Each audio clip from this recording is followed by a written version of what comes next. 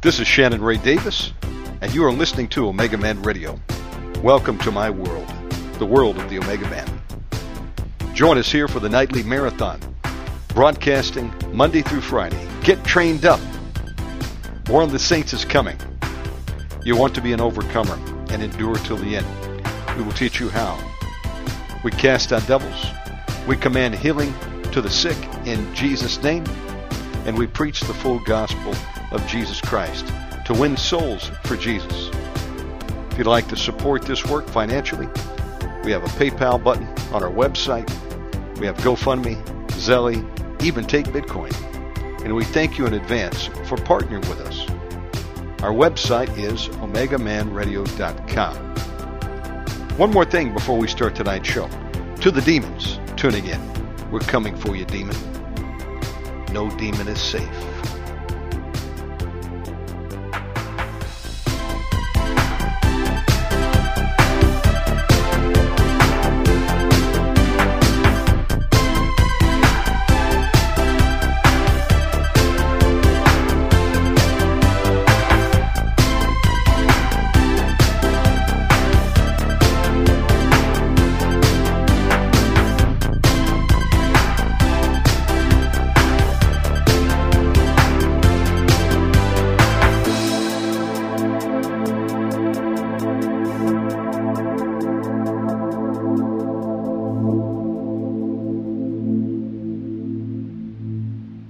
Hello, Brother Michael. How you doing? Hello, my friend. Brother Michael, would you like to open us up in prayer? I would. Lord Jesus, once again, I'm back on the Omegaman broadcast. Much appreciated. I know that you will anoint your word, and that's what I'm going to share today. And I'm praying for everybody listening that you will do something wonderful for them. Amen. Amen. Brother Thank you, Michael, Jesus. The mic is yours. Take it away, brother. Yeah, well, thank you. I wanted to talk to you a little bit tonight about your call from God. I think every born-again Christian knows, or they should know, that God has some kind of a work that He's picked out for their lives. Every born-again Christian has something that God wants them to do or has called them to do. Some of it spectacular, some of it not. It depends on the person, the place, and the things, obviously. But all that stuff is determined by the Holy Spirit, as it says in Corinthians. You've got the fruit of the Spirit, you've got the gifts of the Spirit, and they're given out. The gifts of the Spirit are dispensed based on the judgment of the Holy Ghost. And we know that God has a call for someone listening to the broadcast tonight. Okay? As I've mentioned on other programs, I was a secular counselor for 25 years before I got called out of that career and completely shut it down and left it, lock, stock, and barrel. And I went into my career as a Christian counselor, which then led to deliverance and inner healing and into the ministry that I have now. But it was a long process of success and failure and learning and forgetting and making mistakes and screwing up. And I did everything and all of that in spades. And because I didn't want to quit and because I knew that there was a call out there and that God had at least something for me, I just kept going. And when I entered the ministry and left my secular career, I was quite surprised by a series of things, too many to mention tonight on the radio, but one of them was how alone I was. As a secular counselor, I had a lot of unsaved friends. I had all kinds of, friends, meaning acquaintances. And I didn't really ever have any real close friends. But when I went into the ministry, I was amazed at the delusions I was under. When I started doing Christian counseling, God led me into doing private deliverances. I was excited and amazed at the process that God would take Christians, pastors, ministers, evangelists, missionaries, what have you, and heal them physically and heal them spiritually. And I saw a series of dozens and dozens of powerful deliverances. And the delusions in my mind was, hey, this is kind of like the book of Acts in a little bit. Nothing like what they actually got involved in, but it was, in a very minor way, kind of like the book of Acts. You saw the Holy Spirit healing people. I saw him delivering people from demons. I saw people getting saved. I saw them receiving their gift of tongues. I saw all kinds of wonderful things. And from my perspective, I thought it was wonderful. I couldn't have been happier. But what left me shocked, and the delusions that were in my mind came falling out eventually, I really was basically alone. I shared my ministry with my family, my wife, my sister, my oldest daughter, at that time my son-in-law, and so on. And it was like as my grandpa used to say, it turned into a lead balloon. I shared it with my church. I shared it with some of my friends at church. I shared it, with various people, as you can imagine. When you go into the ministry, people find out about it, you share it. I couldn't believe that I got bagged. I literally got tossed. Not overtly, not nasty, but, there was just kind of a withdrawal, a reluctance that was clear to me that God had called me out of a very successful career as a secular counselor. At that time, I was a millionaire. I had a six-figure income, and that was back in the early 90s when six-figure income was a real income. Now it's not, but back then that was like a real salary. And I transitioned over to this ministry where I had no salary and made no money, but I was much, much happier personally, and I was much more grateful for what I was doing, because the thing that intrigued me the most, that I loved the most, that I liked the best, was the moving of the Spirit. That's the thing that got the hook into me. Watching the Holy Ghost move was, and is to this day, the most interesting thing that I find fascinating. I find everything about him fascinating. I don't understand hardly anything about him, but I find him the most interesting person I've ever known. He's just like Jesus. It's quite amazing to watch the Spirit of God move. For example, just last Friday, in the service, I had an altar call. Man, people were getting delivered from demons, one after the other, all across the building. I prayed for a gal who had a fractured ankle, and she had surgery and a plate put in. Well, I was praying with her, and I was casting demons out of her, and then she finally stopped right in the middle of it. She said, I got to sit down. I can't walk. I said, well, what's wrong with you? And she said, well, my foot, I fractured it, and I can't stand on it. It's killing me, and I got this chronic pain and this range of motion limitation.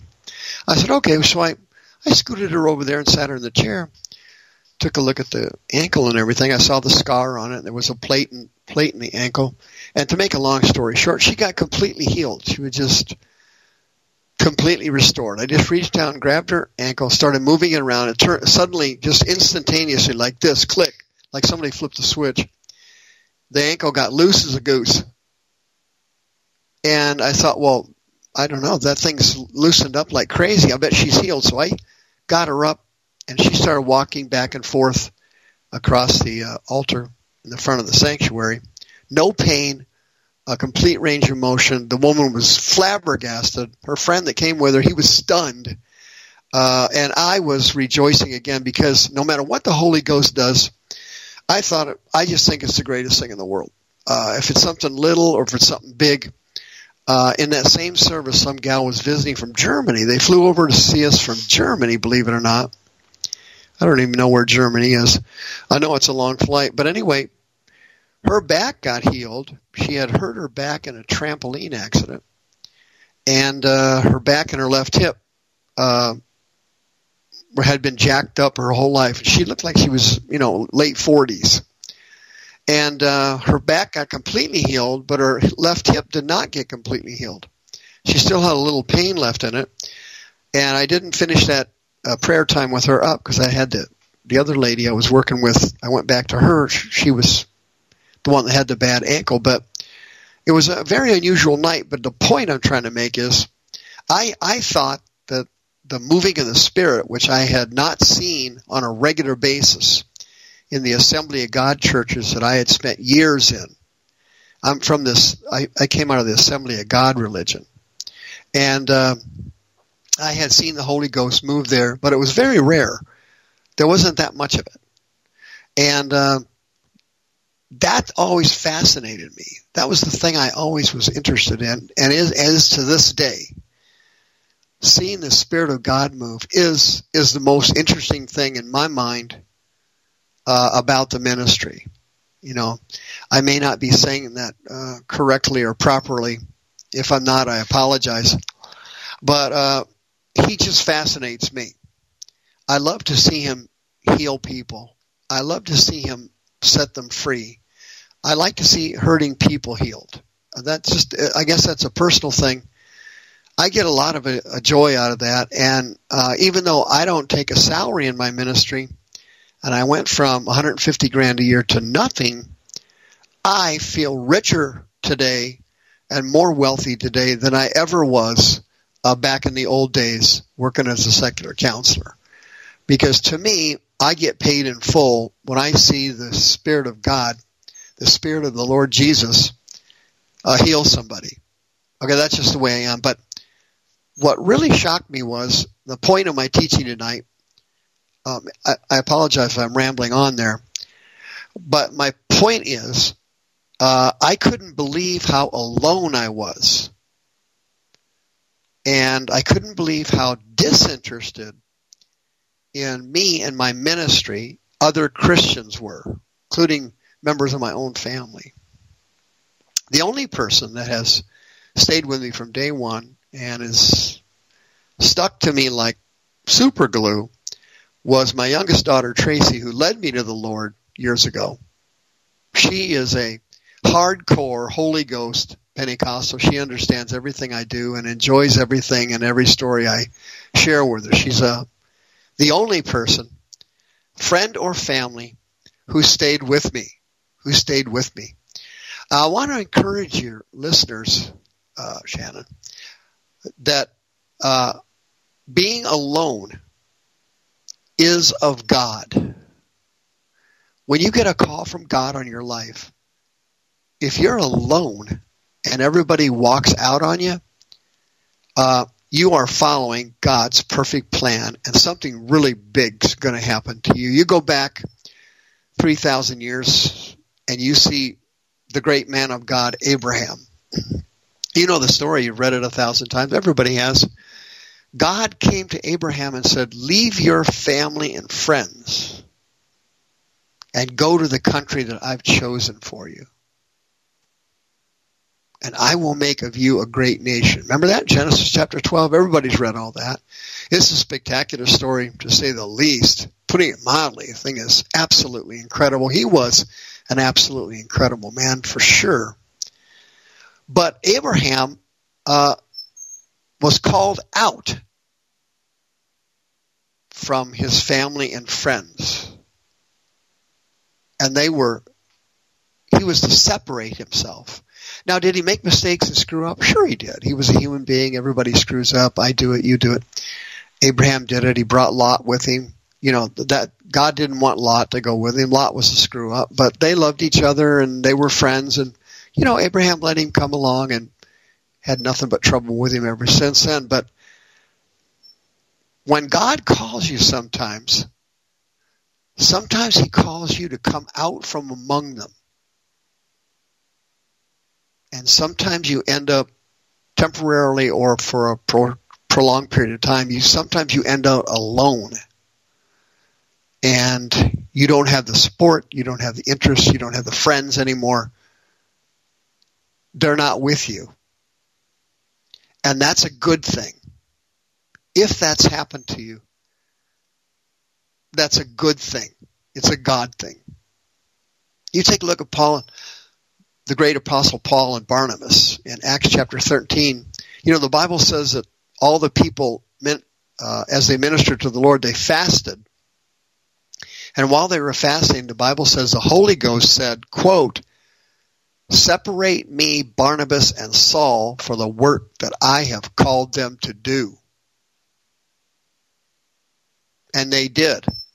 And Barnabas and Saul left the church, their family, their friends, everything behind, because they were called by God and they were separated by God.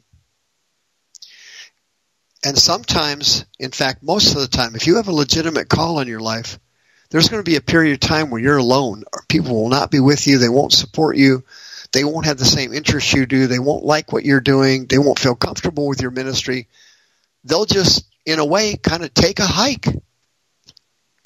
And when that happens, you are to be encouraged, because as the Lord Jesus said in Luke chapter 6, he said, "Blessed are you when men shall hate you and separate you from their company, and when they will reproach you and cast out your name as evil for the Son of Man's sake." When you're separated by God, it's a secret plan. It's his plan. The exact same thing happened to John the Baptist, the greatest preacher that ever lived, the greatest prophet that ever walked the face of the earth. I mean, he was the man. Where was he? Alone. He came out of the deserts. He was in there for a long, protracted period of time. Nobody went with him. No family support. No friends. Nothing. And he came into Galilee preaching. The Lord Jesus was bagged by his family. He went out in the deserts to face the destroyer.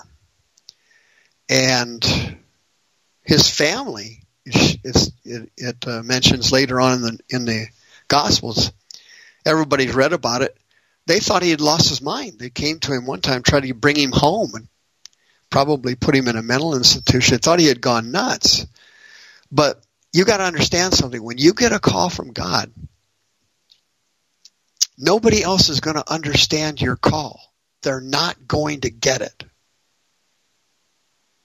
They won't love it. They won't appreciate it. They won't see the value of it.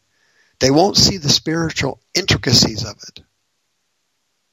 That's the way other people are who haven't been called. I'm sure when Abraham packed everything up and left, his family was standing there saying, what are you doing? Where are you going? We love you. Why are you leaving us? What are you taking Lot with you for? We got chores for him here. He's got the IQ of a box of rocks. We got some work for him to do here, digging ditches. Where are you going? Nobody understood what he was doing. None of them could grasp Abraham was going to be made a great nation, and that God was going to bless him and make his name great. And he said, everyone, all of the world would be blessed through your name. And that's, of course, where the Messiah came from. Paul got blown off of chariot and literally left everything. He lost everything. Wife, kids, everything. He was standing in the church. It was all gone. Everything was gone.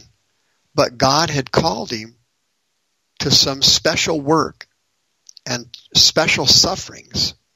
And thank God he did, and thank God Paul answered that call, because you and I wouldn't be sitting here talking today as friends. That would never happen if it hadn't been for him. But nobody understood what Paul was doing. They didn't understand what was happening. And he found himself all alone. You're all alone sometimes when God calls you. Romans chapter 1, for example, Paul described himself in this way. He said, Paul, a servant of Jesus Christ, Greek word doulos, that means a slave. I'm a slave of Jesus Christ. I'm called to be an apostle separated to the gospel of God. Romans 1:1. Separation and being alone doesn't mean you're lonely. People can be alone and not be alone. And when you're called by God, you're going to be separated from the others. And Paul was separated. He was even separated from the other apostles. Sometimes when you get a call from God, being alone is a good thing. It's a good thing.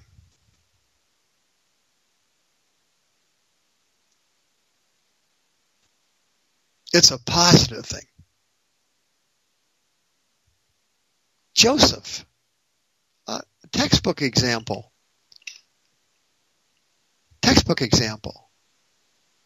Thrown down a well, bagged by his brothers. Why? Joseph was called by God, and nobody understood his calling. They didn't understand his vision. They didn't understand what he was doing. In the early part of his life, he didn't understand it. And he was separated from everybody. And he was all alone. You know the best thing that ever happened to Joseph? Being in that well. You know, you got time to think about important things when you've been thrown down a well. And you're going to sit down there and starve to death. And fall over dead. That's the time that God wanted him to take a hard look at himself. And while he was down in that well, and he was alone, called by God, he had a chance to check his attitude out when he was bragging about that vision and wearing that colored coat around and showing it off. All those things came back to him at the bottom of that well. Sometimes the best thing that can happen to you is to get tossed down a well. I know that sounds crazy, but sometimes you have to be alone to be with God. And if you don't rebel against it and you go along with it, man, your anointing goes through the roof. And you become a very dangerous person to Satan. Sometimes being alone is the best thing that can happen to you. Jeremiah chapter 1. Wow, what a story there. God came to Jeremiah and said, hey, before I formed you in your womb, I knew who you were. Before you came out of the womb, I sanctified you. See, sometimes during the sanctification process, you're going to have to end up alone, because hagiadzo is a Greek word. It means to set apart for a holy purpose. To set apart. See, if you're sanctified, it doesn't mean you're perfect and holy. You never sin. The Greek word means to be separated and set apart for a work of God. That's what happened to Jeremiah. He was sanctified, set apart in the womb, and he said, Jehovah told him, I have ordained you to be a prophet to the nations. Well, how did he do that? Did he bring his family with him and a bunch of people? No, nobody from the church. It was just Jeremiah, and he was alone. And when you're called by God, you've got to go through this period of being alone. It's just between you and Him. In 2 Corinthians chapter 6, Paul explained to the Israel and the Levites, remember? He quotes Isaiah 52. He says, "Wherefore come out from among them and be separate, says the Lord. Don't touch the unclean thing, and I will receive you. I will be a father to you. You will be my sons and daughters." How are they going to do that? They had to be separated. You have to come out from among your family, your friends, your carnal life, your sinful life, whatever it is. You got to go. In the Old Testament, the Levites, for example, were separated from everybody else. Yeah, Numbers chapter 8 says, the Lord says, quote, "You shall set the Levites before Aaron and his sons and offer them as an offering to the Lord. They shall be separate. You will separate the Levites from among the children of Israel. The Levites are mine." Numbers chapter 8. You got to understand something. Everybody listens to Shannon every week. You listen to him all the time. He reaches, God only knows how many people. It's a good thing to be alone when you're called by God. That's part of the process. The Levites were separated from the rest of Israel, completely separated. They ate different food. They lived in a different area. They had specific spiritual duties for the nation of Israel. Nobody was like the Levites, and nobody's like you. And it happened to me on a much smaller scale, as I mentioned. When I got into this deliverance, inner healing, and so on, I couldn't believe how many people distanced themselves from me. I mean, I had several Christian friends that I had known for years that got on the ship and sailed to the other shore. They left me. They walked. And the church that I was in, for example, I was in a mega church, Assembly of God church called the Dream Center in Scottsdale, Arizona. And on Tuesday nights after the midweek service, after everybody had left, I stayed behind and was doing deliverances. And the word spread around the church that people were getting delivered from demons on Tuesday nights. And Brother Mike was down there. And pretty soon I had so many people I couldn't handle them all. You know, as soon as the word spread, that it just mushroomed. But the pastoral staff there was not interested in it. They did not promote it. At first, nobody said anything. I guess they were hoping it would kind of disappear or kind of blow over, so to speak. And it didn't. And so later on, obviously they had to do something about it. And I didn't leave there with any animosity or anything. I considered it a promotion. Every Friday night I teach at the Deliverance Center in Phoenix, and I mentioned to everybody that if you are in a mega church, you need to open up a terror cell or set up an ambush team in your church. The Bible says where 2 or 3 are gathered together in my name, there am I in the midst.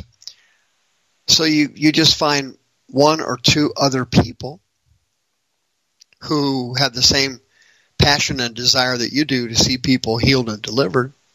And then you start approaching, lovingly and gently, of course, you start approaching the sick people in your church. You know, you kind of pick them off like you're shooting cans off a fence.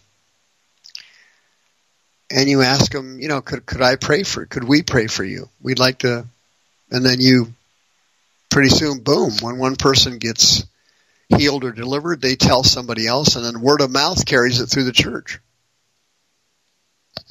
And then what typically happens is you have more people than you can handle coming for help, because churches basically are giant hospitals. You know, they're not overcoming or victory centers at all. They're just giant hospitals that Christians to go to who have a faint hope of someday being well. Well, I'll tell you what, if they hear about somebody in the church that people are actually getting healed or delivered,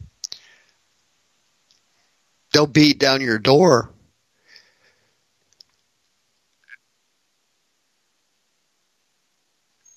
They'll pound your door down to get to you.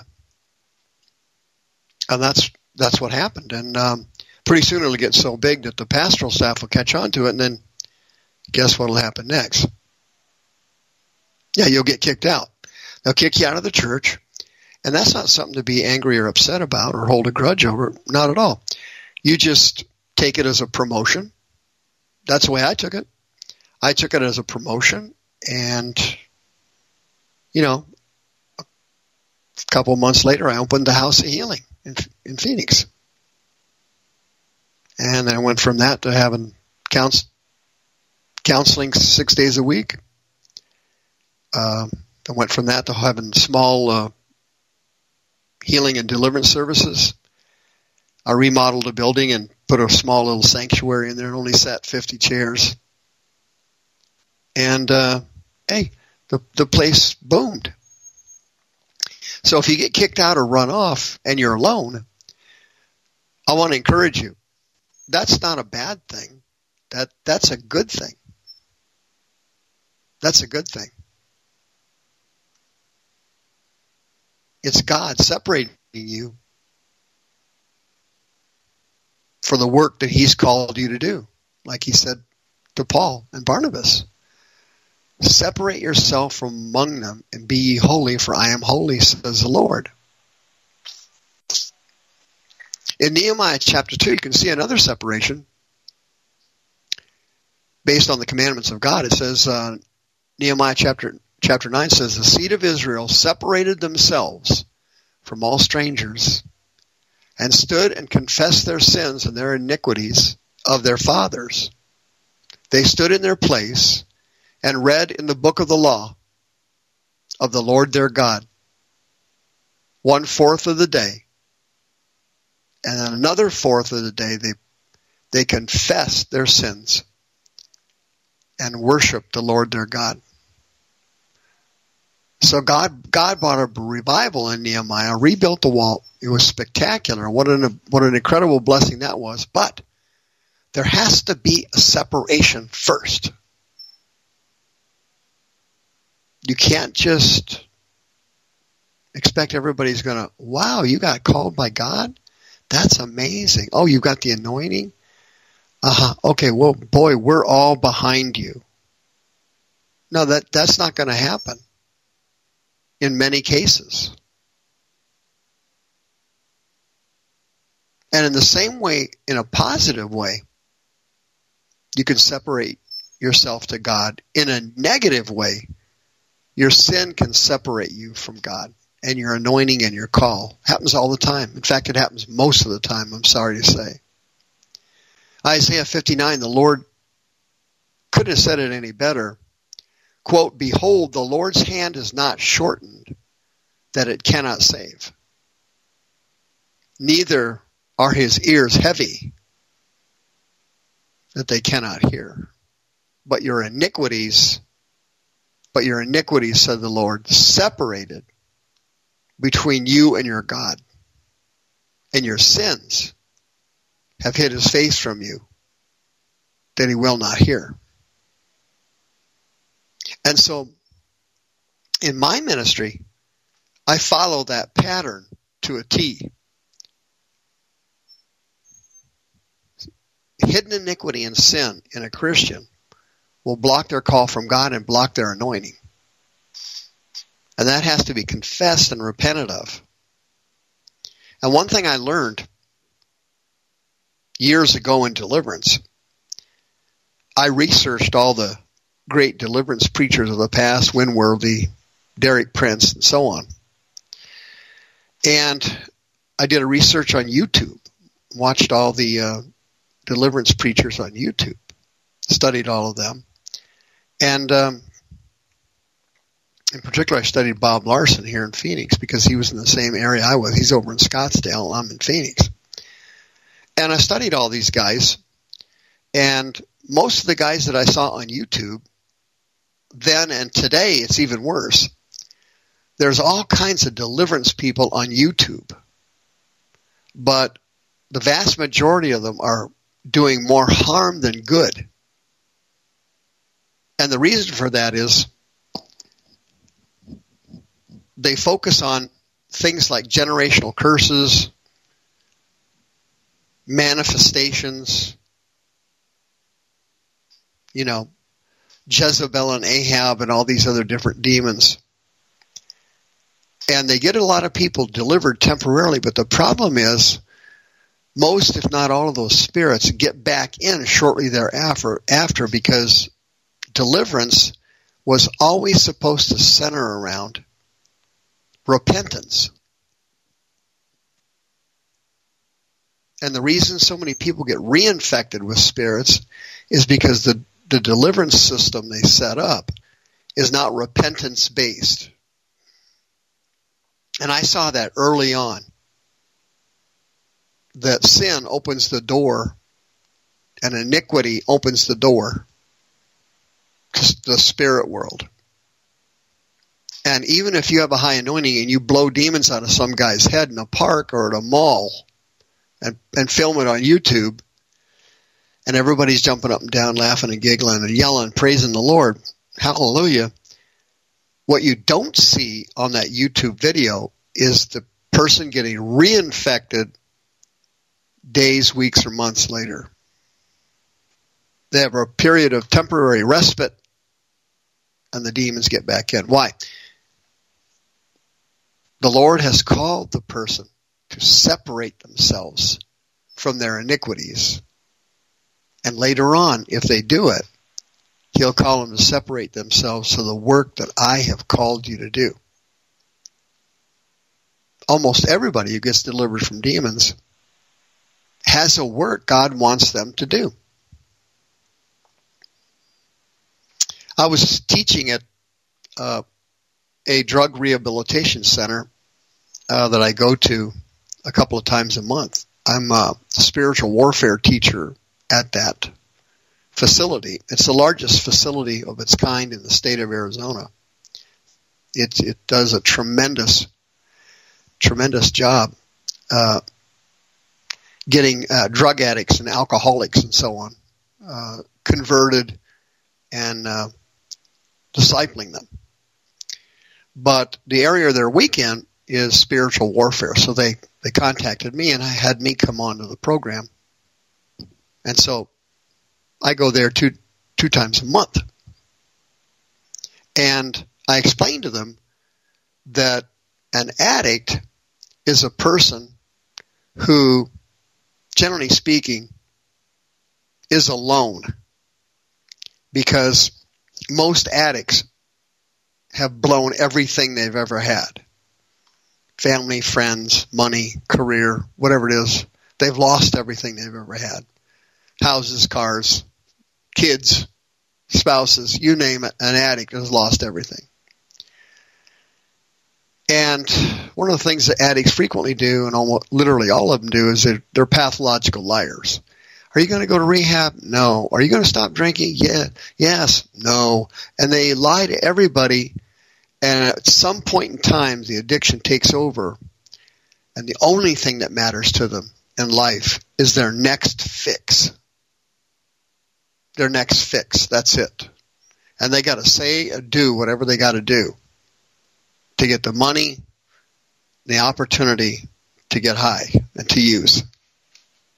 And so this horrible process tears the person down. They become separated from everything in their life. They've just lost many of them are homeless.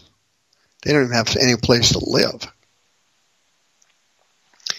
Well, this ministry near downtown Phoenix does a spectacular job. That they have a huge residential facility, so the people who will change and repent, they get a place to stay, and they get free food and everything.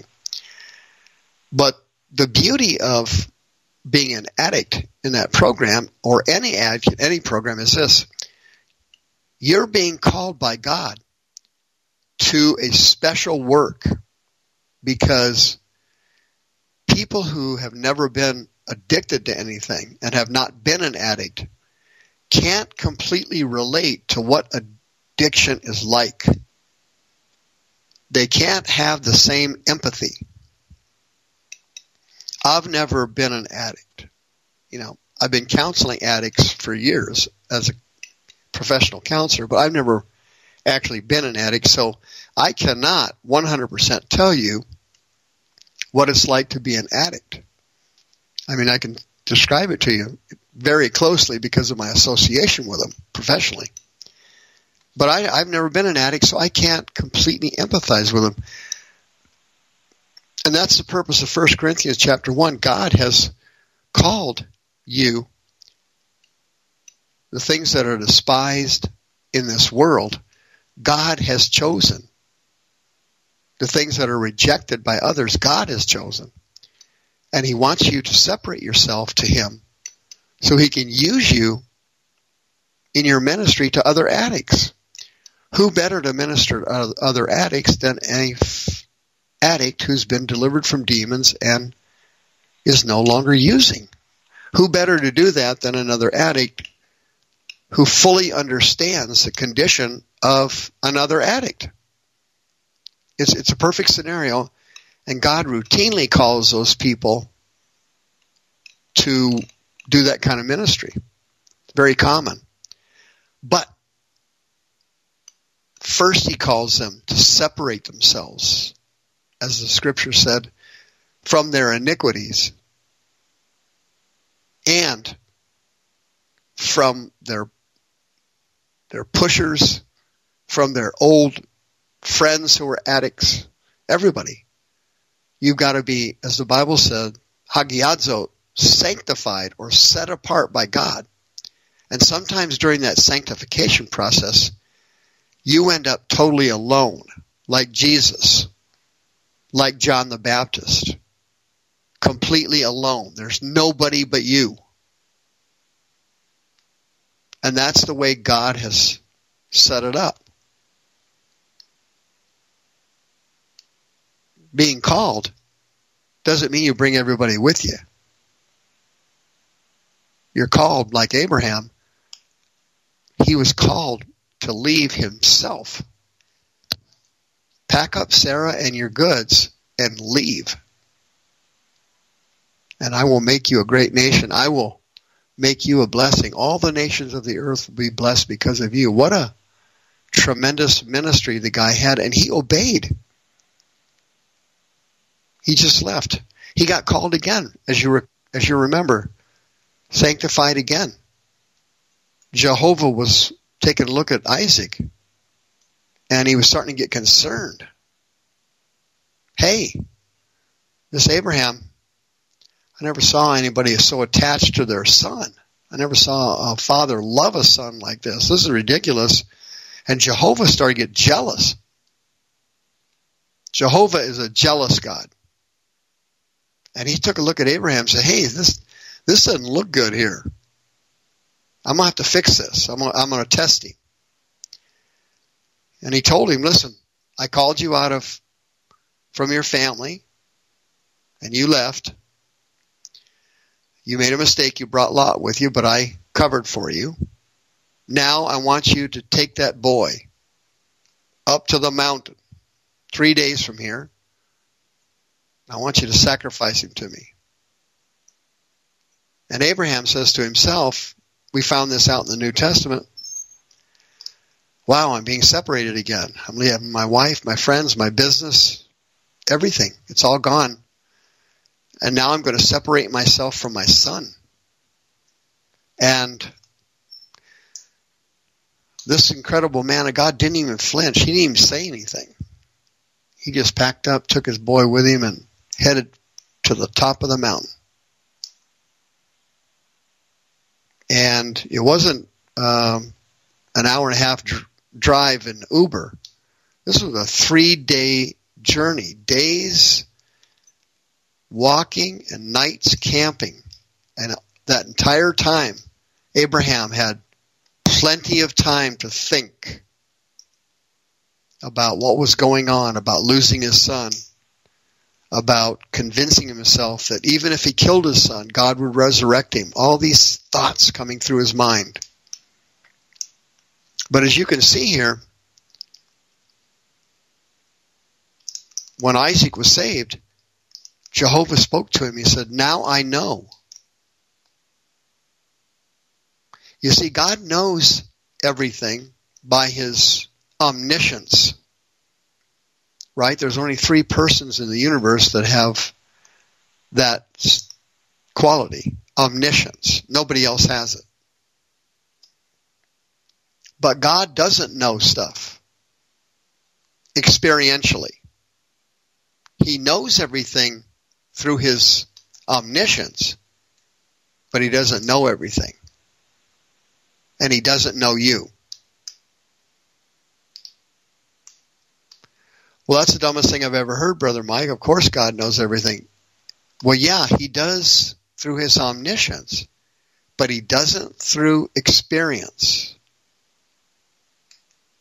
And when Abraham raised that knife to kill Isaac, and God stopped him,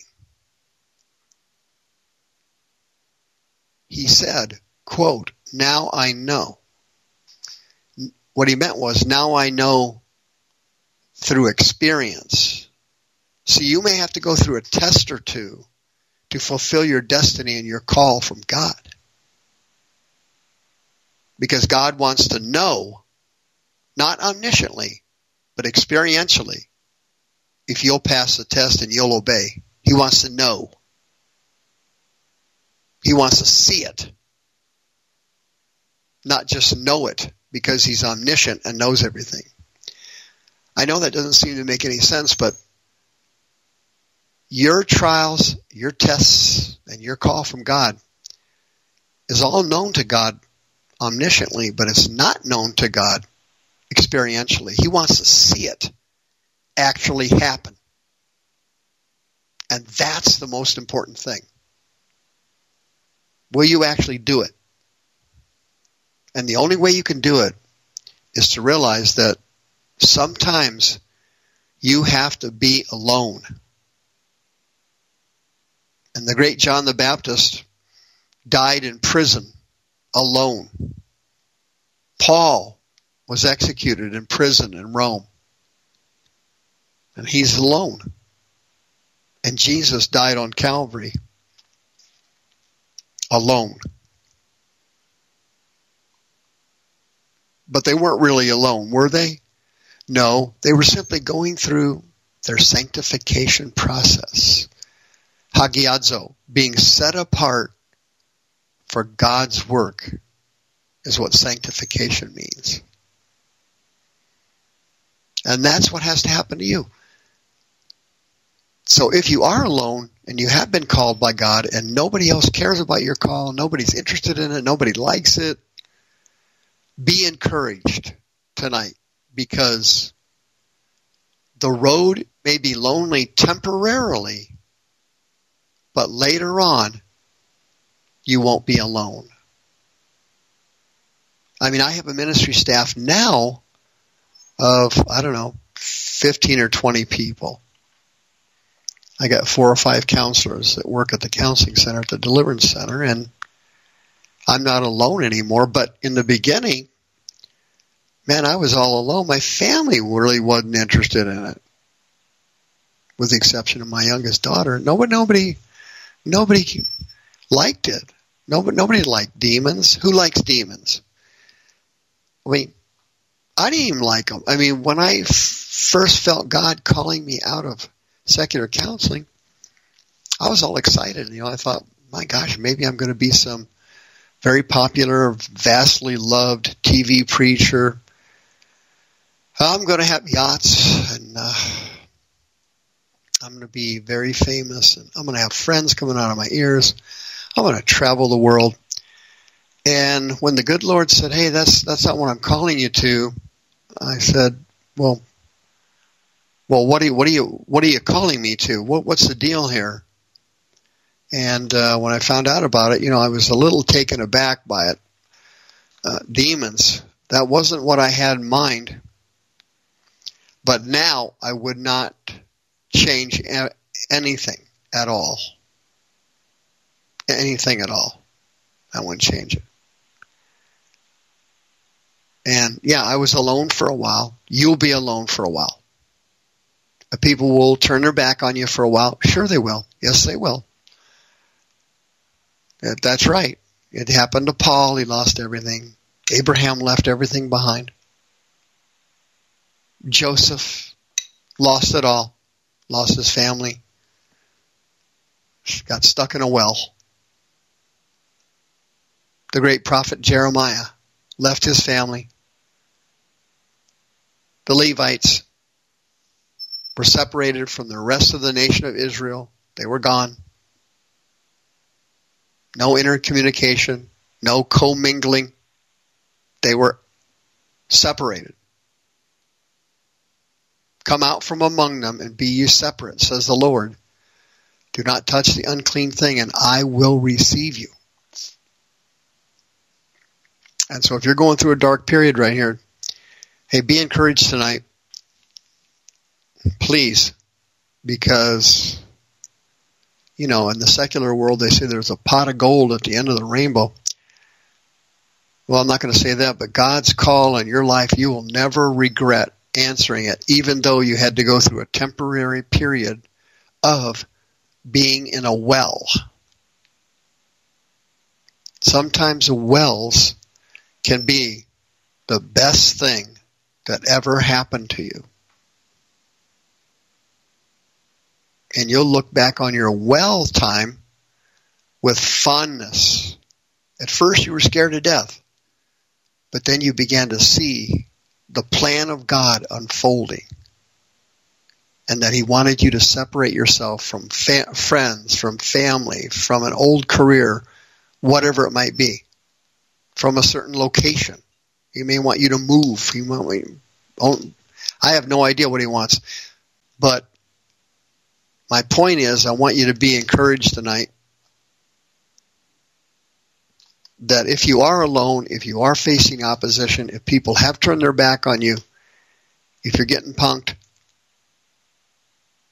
listen, there's miracles around the corner. There's miracles around the corner. I have literally seen with my own eyes, this is not including all the things that have happened as a result of the ministry that had nothing to do with me. I've literally seen with my own eyes, thousands of people delivered from demons and hundreds of people healed right in front of my eyes. I would have never seen anything like that as a secular counselor. Obviously. And did I see that coming? Not really. No. Because I couldn't figure out why my church people had dumped me. I didn't have any friends left. My own family was completely disinterested in my ministry. No one in my family has ever contributed a dime to hardcorechristianity.com. Not one red cent. Nothing. Oh, friends, listen, sometimes nothings, as Cool Hand Luke said, is a pretty good hand to have. Sometimes nothing is the best thing you can have. And when Jesus was sitting out in the middle of the desert, wondering when the destroyer would pop in next, he was sitting there all alone. And Mark adds, by the way, with the wild beasts. He's the only one that adds that of the four Gospels. of the temptation of Christ. But he was sitting out there alone with the wild beasts, all by himself. He was physically alone, but he was never alone, because he had the Greek word koinonia. He had the communion of the Holy Ghost and a direct access to Father, because he had separated himself from his family, from his life as a carpenter, if that's what he was. He had sanctified himself. That's what he said one time in the Gospel of John. Father, I sanctify myself. It didn't mean he was getting rid of any sin. Obviously, the Savior of the world was sinless. That means he set himself apart to do his Father's will. And that's what you're going to do, aren't you? Sometimes being alone and abandoned is the best thing that ever happened to you. And you are to be encouraged in Jesus' mighty name.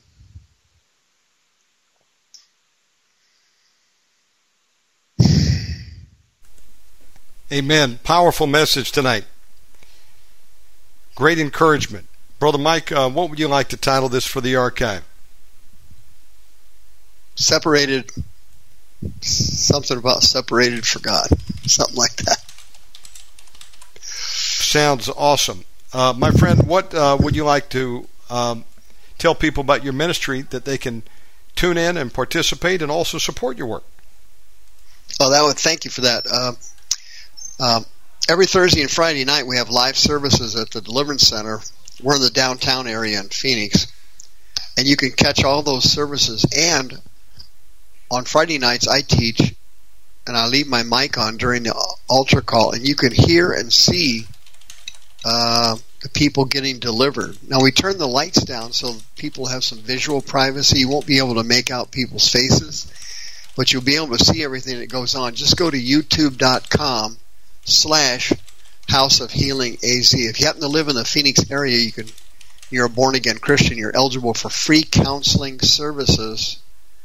Just give me a call on the ministry line 602-636-5800, or contact me by email, mike@hardcorechristianity.com, and I will get you on the counseling schedule.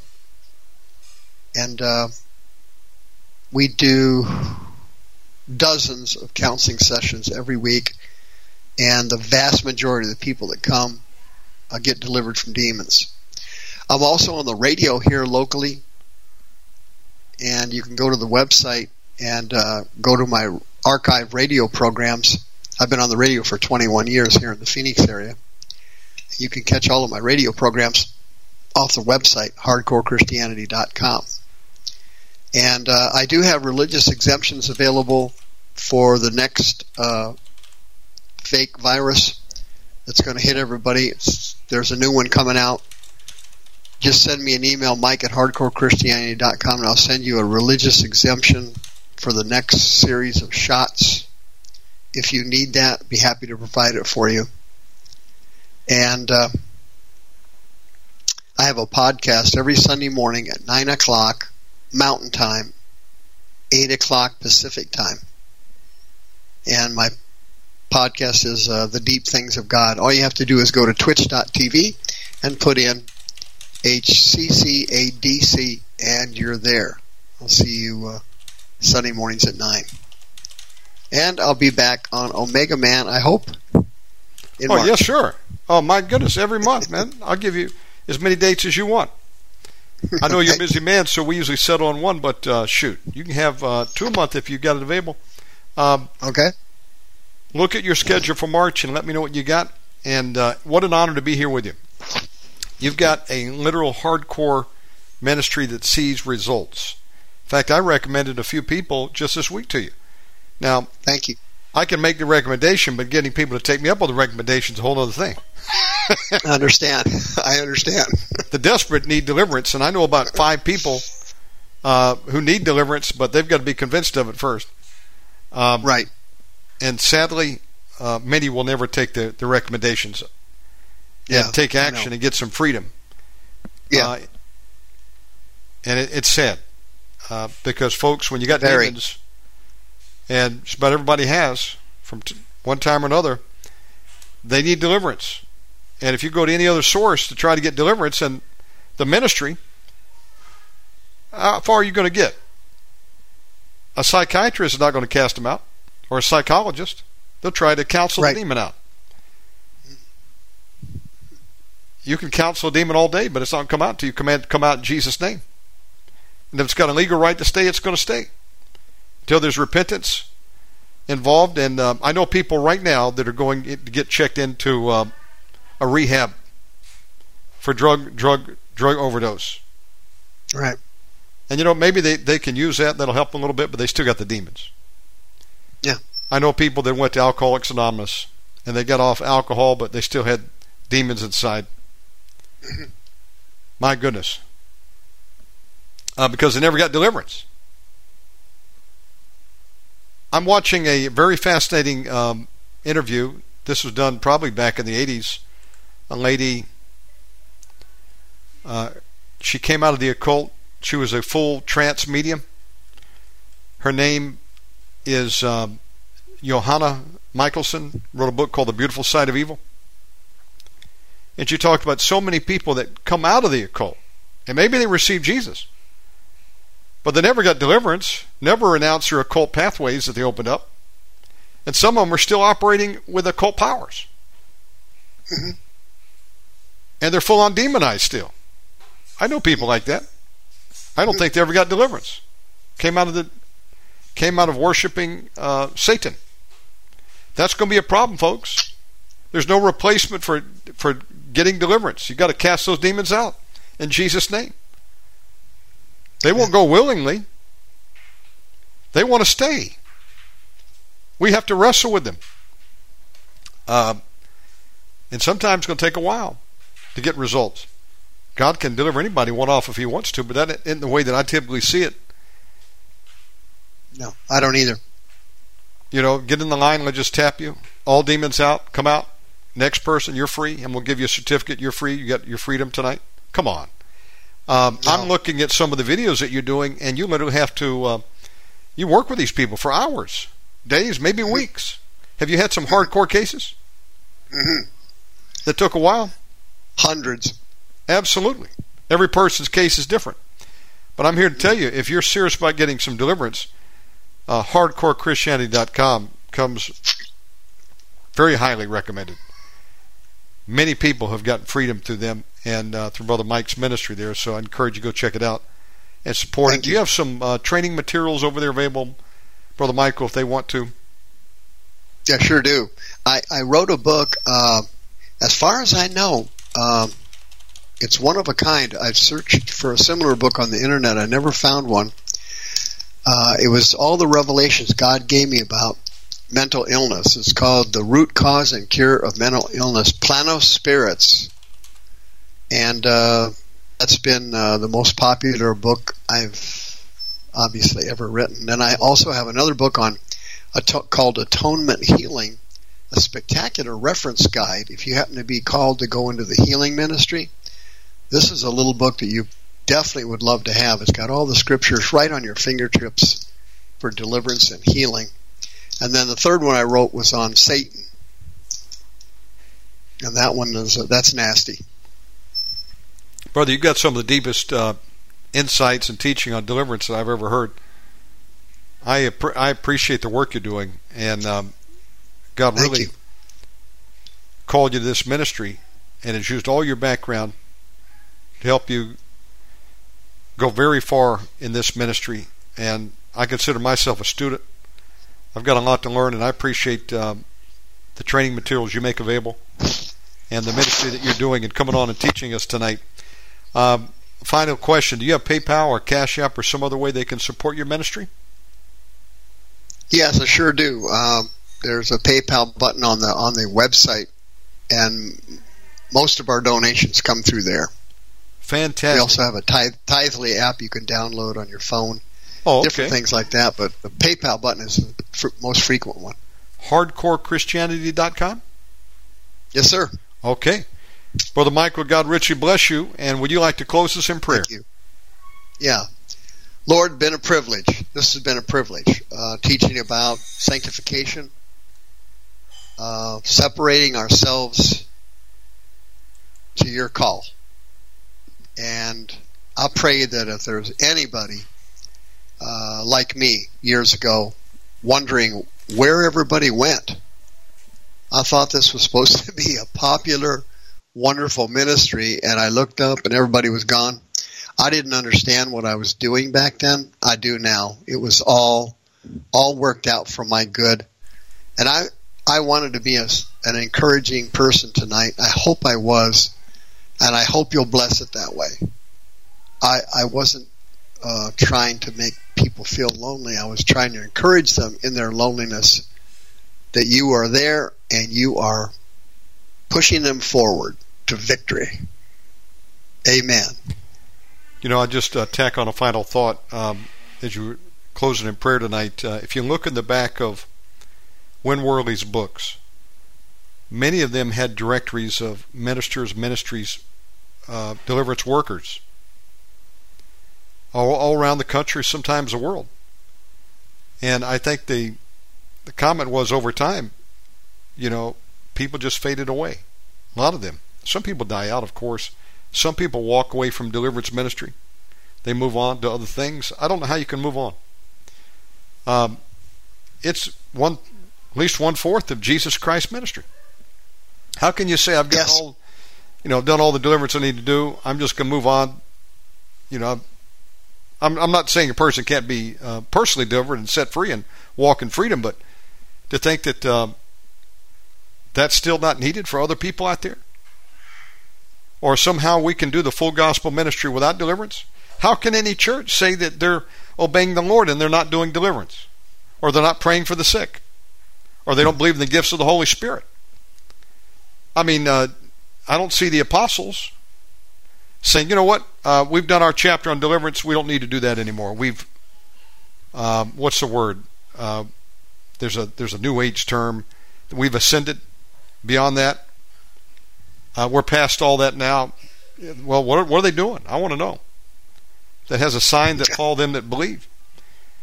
And you know, there's a lot of deliverance dropouts. Win Worley did a whole sermon on that.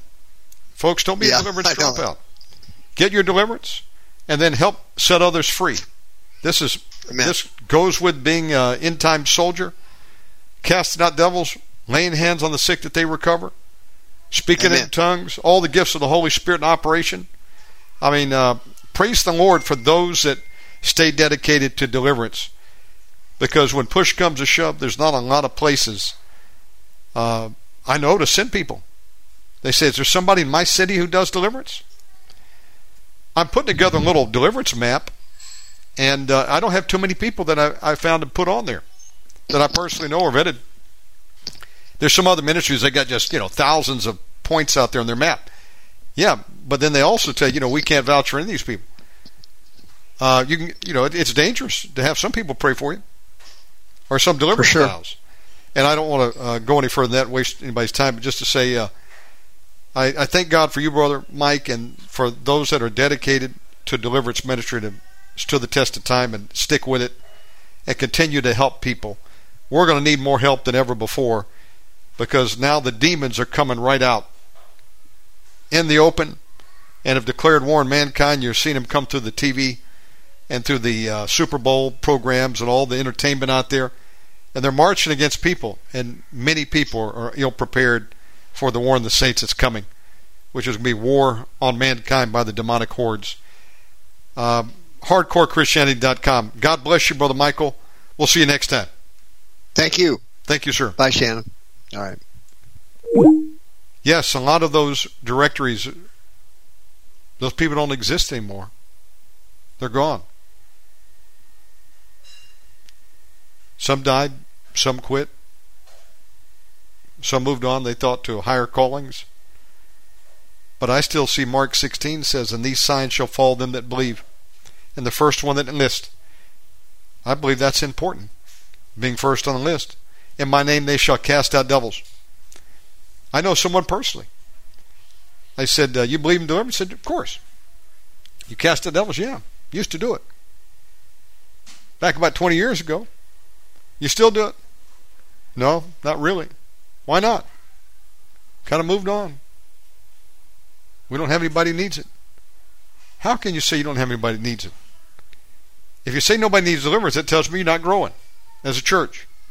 Because everybody needs deliverance from one time or another. And for some, it's going to take longer to get delivered. You know, you take the land back bit by bit. Not everybody's deliverance is the same. So that is a shame. But where you'll find that, I believe God is raising up men and women that also have a hunger to work for the Lord, and they want to roll their sleeves up and report for duty. So God just connect us all to these people. Praise the Lord. You take a sword, you got a bucket, sword's coming along, take one, pass it along. Take your sword, pass it along. Everybody take their sword, take their place on the battle lines of the end times. Well, that's going to be it for tonight. Brother Joseph Farrar could not be with us. He was having surgery, and let's have him up in prayer. He's getting prepared for it tomorrow, I think. Father God, in Jesus' name, we lift up Brother Joseph Farrar to you. We ask, God, that you be with him during his procedure. Let him come through with flying colors. We bind and rebuke every demonic spirit of death or destruction, infirmity. He will live and not die and declare the works of the Lord Jesus. God, give him more time. We sure do appreciate him. Bless him. Raise him back up. In Jesus' name, amen.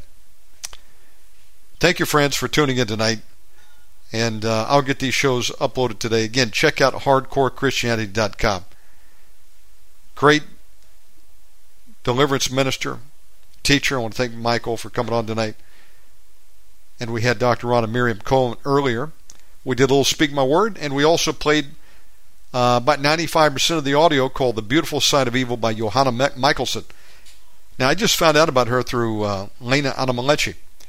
And Johanna's got books out, many other interviews. I'm going to begin to search them out myself.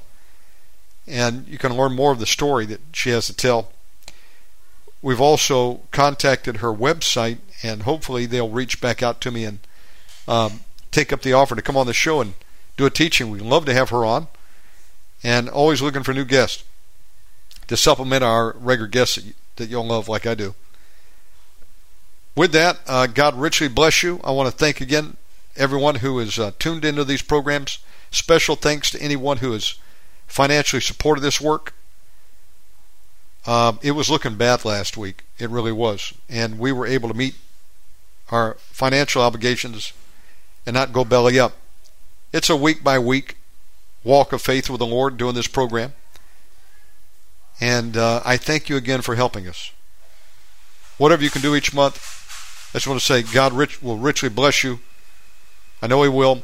And you have great fruit. Together we can continue to fuel these programs and move forward and do more. We're shooting for 11,000 programs. If you're not currently a supporter and you'd like to be, just go to my website. There's a couple options on how you can do it. It would be easy to just say, hey, I'd like to sign up and pledge X number of dollars per month and forget about it. We've got that option with PayPal. Of course, you can cancel that anytime you want. If you want to give a one-time love offering, we appreciate that too. Anything you'd like to do to help, thank you very much. That's all I got to say on that. OmegamanRadio.com. God richly bless you again for tuning in. And I owe you some new reloaded programs. I'll get those put up there for you today. Let's see. What else did I need to mention to you? Oh, we're back on YouTube on a limited basis. I can't put every show up there. But some I can. And those that I can, I will put up there. It's a new channel. It's channel 8. I think it's 8 or is it 9? I've lost track. Well, I think this would be 8. Yes. Okay. Tomorrow, Joseph Cohen with a very special guest. Gregory Ellis, Philip Morris, Deborah Vels. Then this upcoming Wednesday, we're going to have Elvis Newhart, Michael Cummins, and David Measures, John Gogan, Frank Marzullo, Speak My Word, and Doug Perry. Mike and Gail Patton back this week. Joseph Jasinski, Gary Stafford and the guests, John Terrell, Lou Young, WMI, and more. Thank you again for tuning in. Love and appreciate you. Have a great day. Let me close out with a song.